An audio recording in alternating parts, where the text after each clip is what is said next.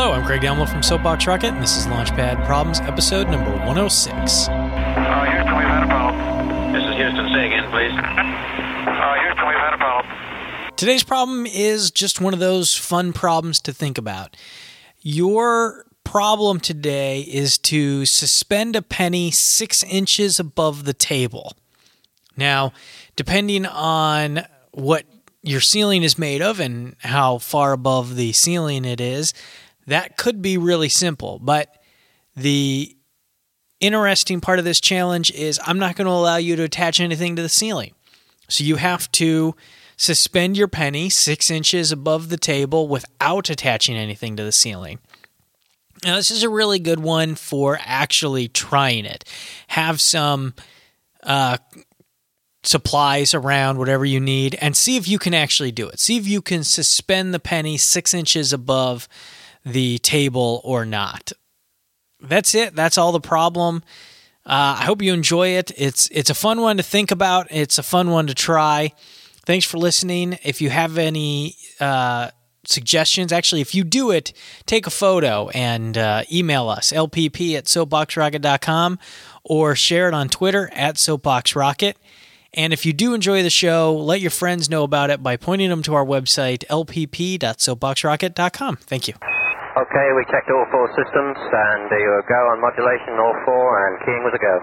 Roger, you're loud and clear here also. So if you're using this one in a facilitation way, this is great for engineers. It's really good for a technical. Also, especially if you've got the supplies, it's a good one to do because they can actually try it. They can actually do it. You start thinking of things like suspension bridges.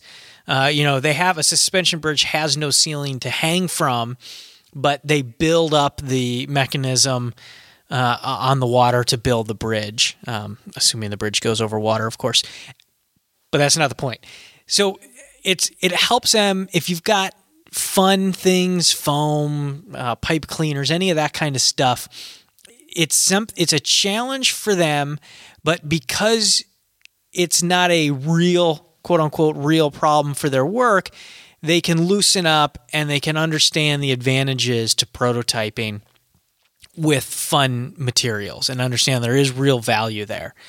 One other thing to think about is, does damaging the penny disqualify from the problem or not? That's totally up to you. That's a total decision you have because now do you have to, if you can drill a hole in the penny, you've got an easy way to attach it. Otherwise, do you have to build something to hold it?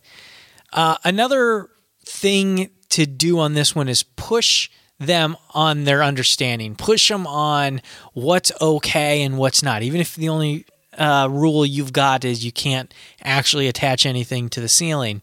One of the solution I had come up with in my mind on this was putting the penny in Jell-O. And as I was thinking about it, I was thinking, is that fair? Is it suspended or not if it's, with Jell-O? And I thought about it this way, and this is my argument, is if you mold a Jell-O cylinder and set the penny on top, it's not suspended. It's resting on top. There's nothing holding it from above. If you mold the penny into the Jell-O, now you have equal amounts of Jell-O above it and below it, or at least on its surface area, touching it. So therefore, I argue that is suspended because it's not at the top of the Jell-O. It's not resting on Jell-O. It's actually suspended in Jell-O. I don't know if I'm right or wrong. It's a good discussion to have. Think about it and let me know what your thought is. Let me know on Twitter if you think a penny in Jell-O counts as it being suspended above a table. That's it. Thanks for listening, and remember you can interact via Twitter or email lpp@soapboxrocket.com. Thanks.